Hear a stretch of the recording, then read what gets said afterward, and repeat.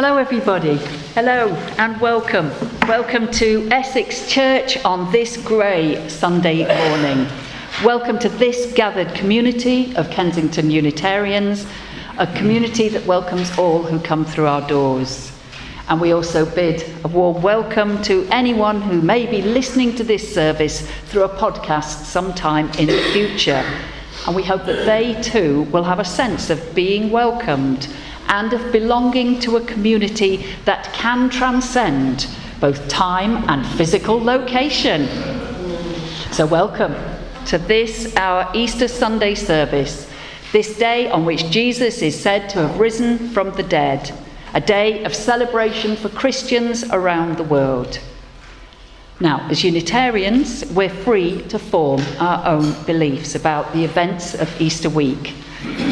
And as human beings, we can all share, I think, in the hope and the promise that this time of year represents. And we mark this day by saying hello to everybody and by inviting you all to join in an Easter lunch after the service. So if you're new to this place or a visitor here today, we also invite everyone at the end of the service to greet someone that they have not met before.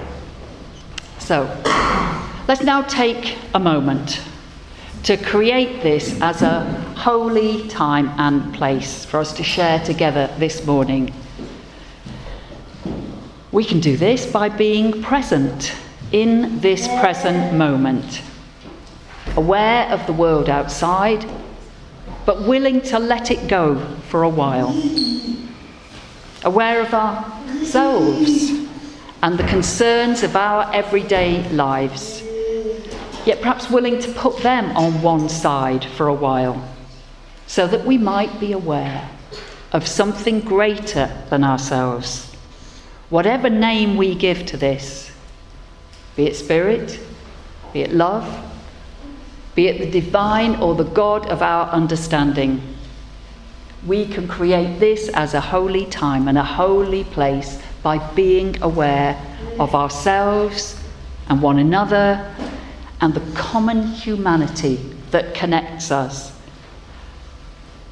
An awareness that can dissolve illusions of separation and isolation, bringing instead that sense of connectedness with all that is. So may this time that we spend together be holy, be blessed by the divine spirit of life and love.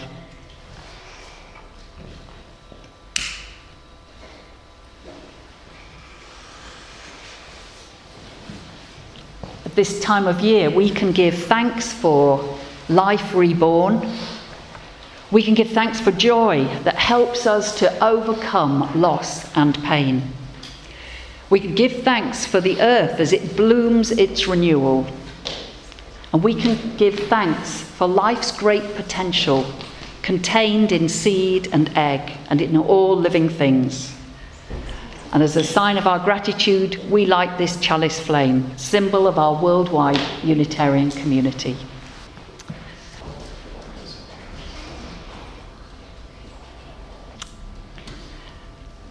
And maybe we can take the issues that those candles represent into a time of prayer and reflection, which focuses on the miracle of spring and that sense of renewal. So I invite you to join me in a time of prayer and reflection.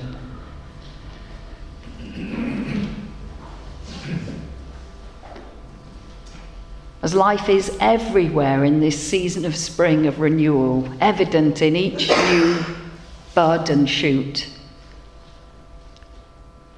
let's pray that our lives may be blessed with that same renewal that we're seeing all around us in nature's annual celebration. Let's ask that our senses may be open to the gifts and the companions that are part of our journey, the ones we often take for granted. It's easy to walk the way of life with our eyes on the road and to forget to look over into the face of another. the ones we're sharing the journey with. Whether they're neighbours, friends, family, partners, it's good to remember that a Holy Spirit can be found in the familiar and indeed in unexpected people and places. And perhaps the last place we expect to find that Spirit is in the tomb within ourselves, where hopes and possibilities lie buried, squashed by time and circumstance, potential unfulfilled. Maybe we can free what is imprisoned inside of us. Maybe hopes and possibilities can walk alongside us. Maybe something delightfully unexpected and unheard of awaits each of us in this season. I invite you now, in a moment of shared silence, to send your thoughts of love and concern to all people and all places that are hurting and despairing, that they might know hope once more.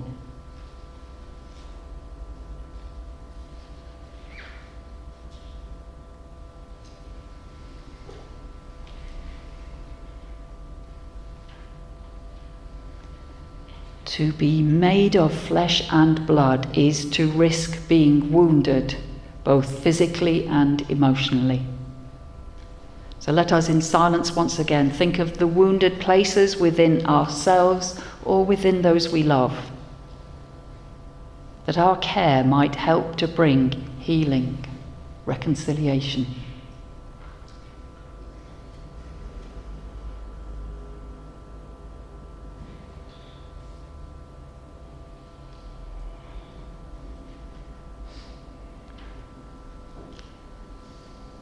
And as all around us in the natural world we're seeing signs of new growth and renewal, may we too find within ourselves a strength to begin again in love, each hour, each day, accepting that which is, yet always willing to help make a difference in our world. And may this be so. Amen.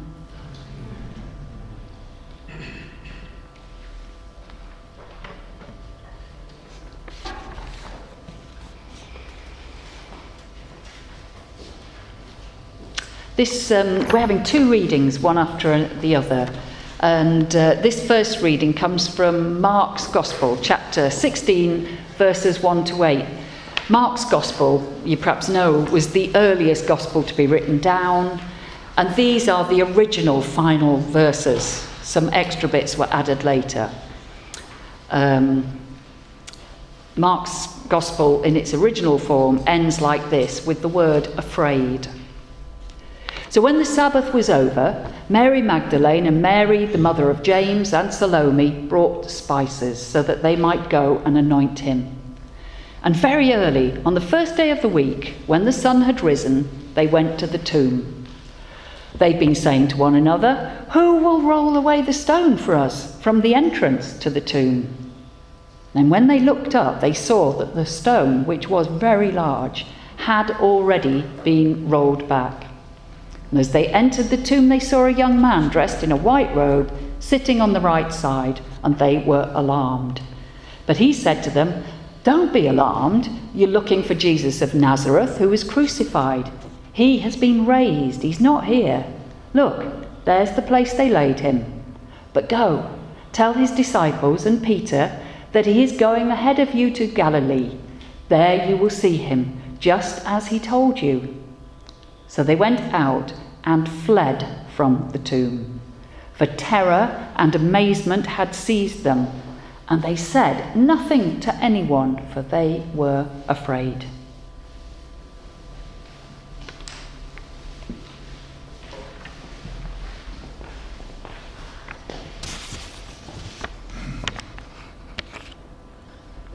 At our Unitarian Universalist Church, we received an invitation from our neighborhood newspaper to place an advert for Easter. Someone suggested to me that we should advertise. It should say something like, "Join us. We're not sure what happened." We're not sure what happened. But we know what it's like when someone appears whose message offers hope, who inspires us with new ways of living, which touch our hearts and lift our spirits with anticipation. We know what it's like when they fall short of our expectations, or, worse, are cut down by the forces of hate and bigotry. We're not sure what happened. But we know what it's like when someone has grown profoundly into our own lives, who seems as much a part of our living as our own breathing, whose presence lives in our souls. We know what it's like when death takes them from us, perhaps prematurely, and the empty place in our souls is much like an empty tomb. We're not sure what happened, but we know what it's like to feel sorrow and loss and despair and grief. We know the waves of tears and the thoughts of the past which flow through us, which begin to fill the emptiness with stories and memories, begin to shore us up again with different presence, which will live with us for all of our lives. We're not sure what happened, but we know what it's like to realize, to have it dawn upon us, that we have known and loved alive, and love lives on now with us and within us, a part of who we are. We know that somehow in our hearts and souls resurrection is real, not that of the body, but of the spirit, a spirit renewed, even reborn in the midst of our lives and our living. We're not sure what happened, but we know that there is a difficult hope, a faith that through the living of whatever sorrow and grief we feel, and will continue to feel on occasion, there is also a growing sense of grace and gratitude, of joy and thankfulness in the mysterious abiding astonishment of human being. In that wonder, may we find our own strength, our own sense of Easter.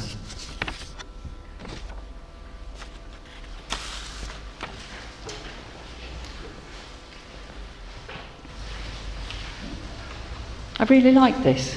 It's about going beyond our walled gardens. But I haven't thought how we were going to do it.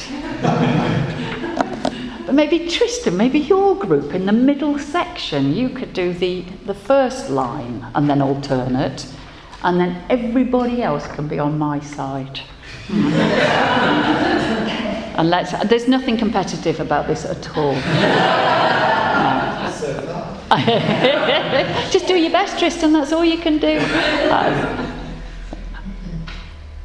All too often, we pace the geometries of our walled gardens, believing we are traversing the whole of creation. With spirits of discovery, let us uncover mysteries nested in our routines. With the eagerness of youth, let us seek out the secrets unfolding in our peripheral vision. Let us behold each fellow creature with reverence. Let us greet each day with praise and thanksgiving. For life is a gift of incomprehensible magnitude. Our lives are voyages with unknowable destinations. Along the way, let us meet, hold, challenge, and support one another. Let us fashion a network of mutuality and extend it into the larger world. In these ways, we forge lives of goodness and beauty. In these ways, we know the life of the Spirit, and we know the gift of grace. Thank you.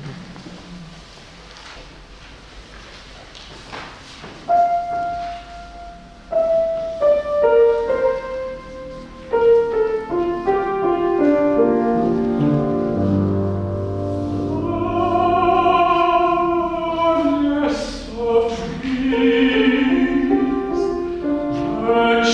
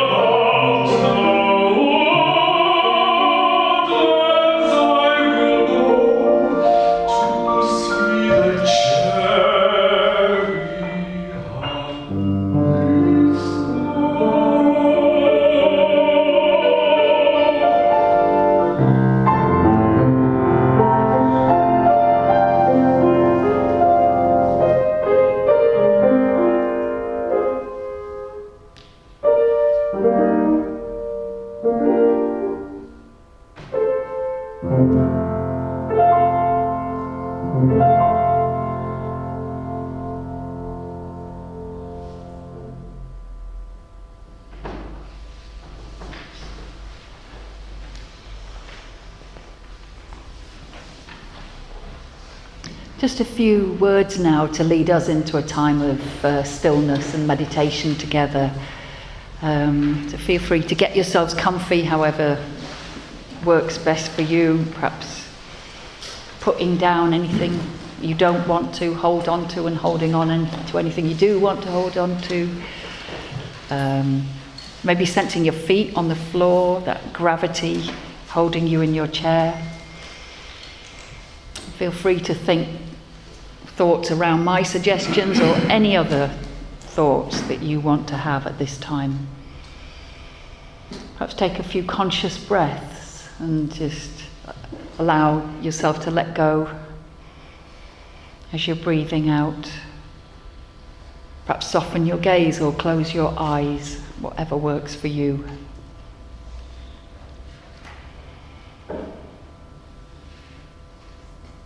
And after these few words, there'll be a good few minutes of shared stillness together, and that comes to an end with a chime from our bowl.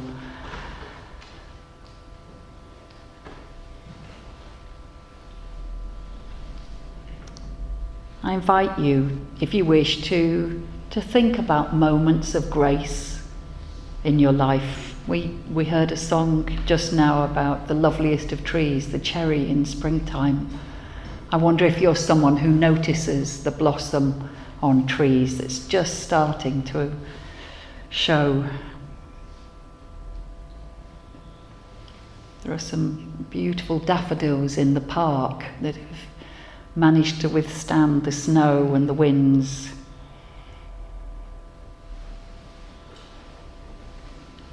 Are you someone who notices when the wind blows? Or when you leave London and actually get a breath of fresh air?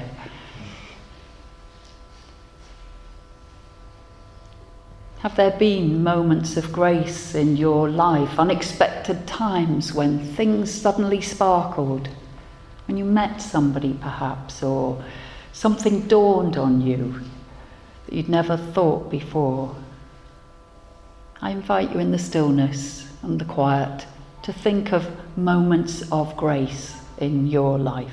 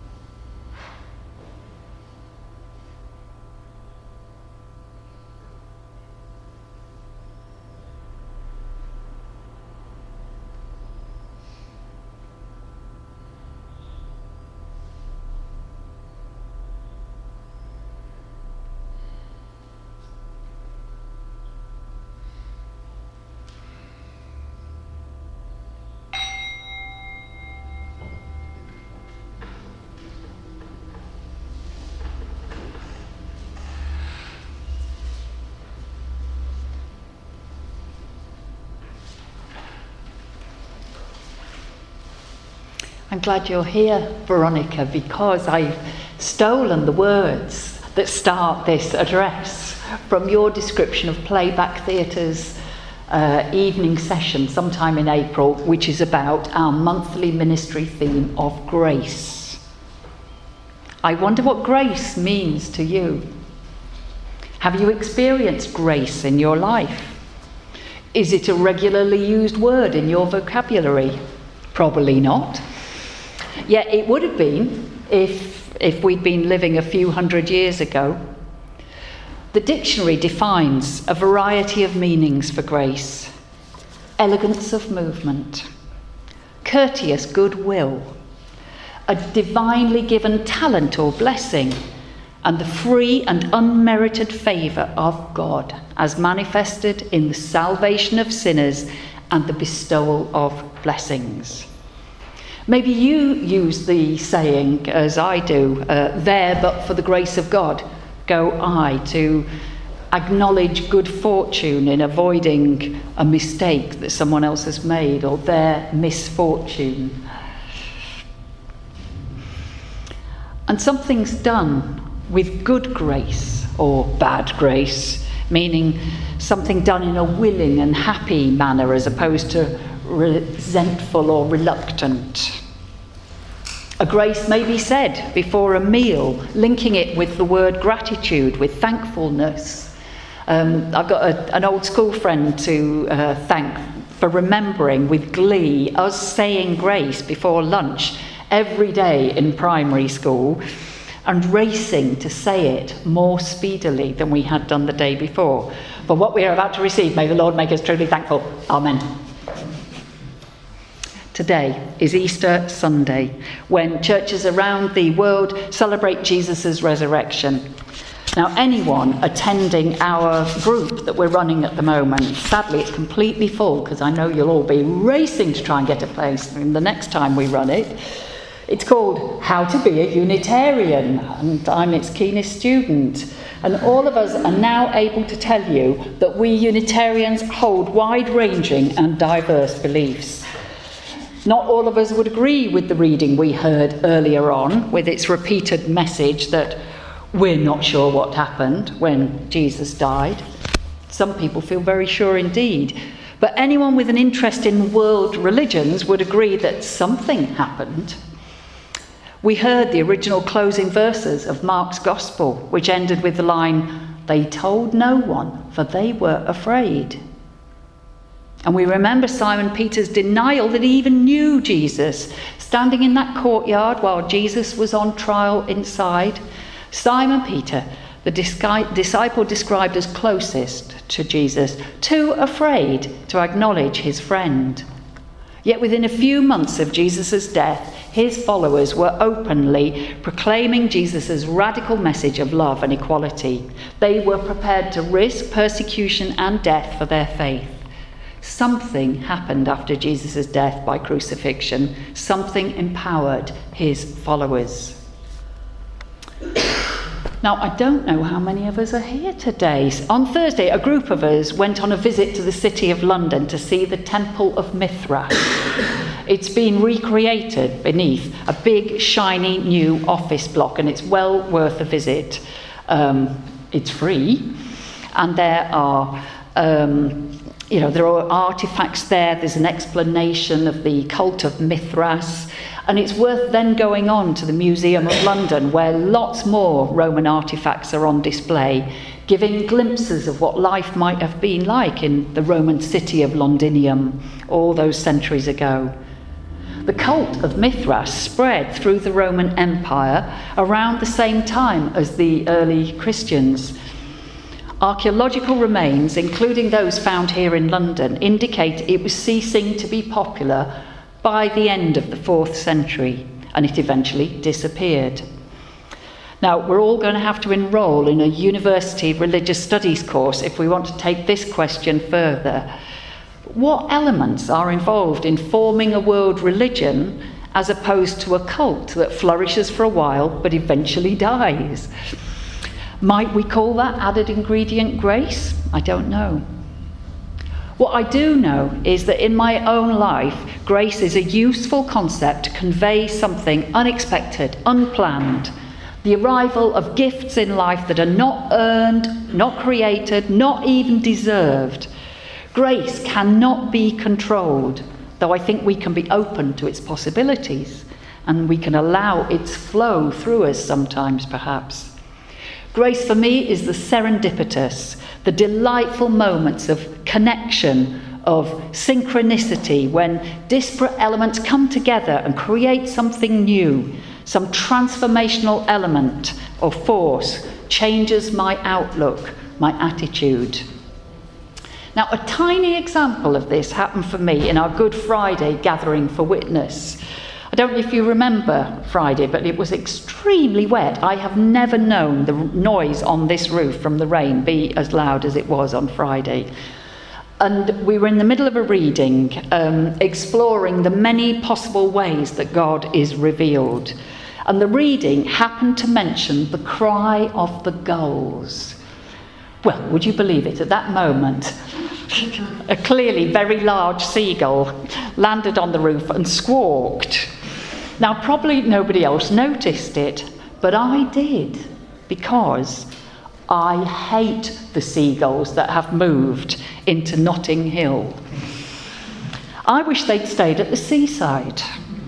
But the quality of takeaway food here in central London and just carelessly dropped, the quality of that takeaway food is so good that the seagulls have sensibly relocated. I don't think there's probably a seagull to be found at the seaside anymore. They're now all living on the roof of the building next door to the church. They wake me up with their cries. They attack smaller birds and they make a terrible mess. What a good message for Good Friday. God is to be found in the seagulls. There is a spark of the divine waiting to be discovered in all that exists. And grace. Grace is to be found in all beings that are authentically what they were born to be. Seagulls always have been and probably always will be scavengers. So I wonder what it means for each of us to explore who we are or who we might be as our authentic selves. No need to pretend or to strive, no need to fear or hide. Theologian Matthew Fox writes that community is another source of grace. In community, we're meant to grace one another, to be sources of grace, healers by way of grace. So, the task begins here. The simple yet profound work of making space for one another to be who we truly are. Happy Easter to you all. And do stay for lunch or a cup of tea. Amen. John Updike writes that rain is grace. Rain is the sky descending to the earth. Without rain, there would be no life. So let's look for grace in unlikely places, in foolishness and failures, in mud and mistakes, on rainy, cold bank holiday weekends, and in all life's difficulties as well as its pleasures. Let's look for grace in small kindnesses, in great gifts of art and music, in the natural world of plants and animals that carry on being who they are, whatever the weather. So go well, all of you. Amen, and blessed be.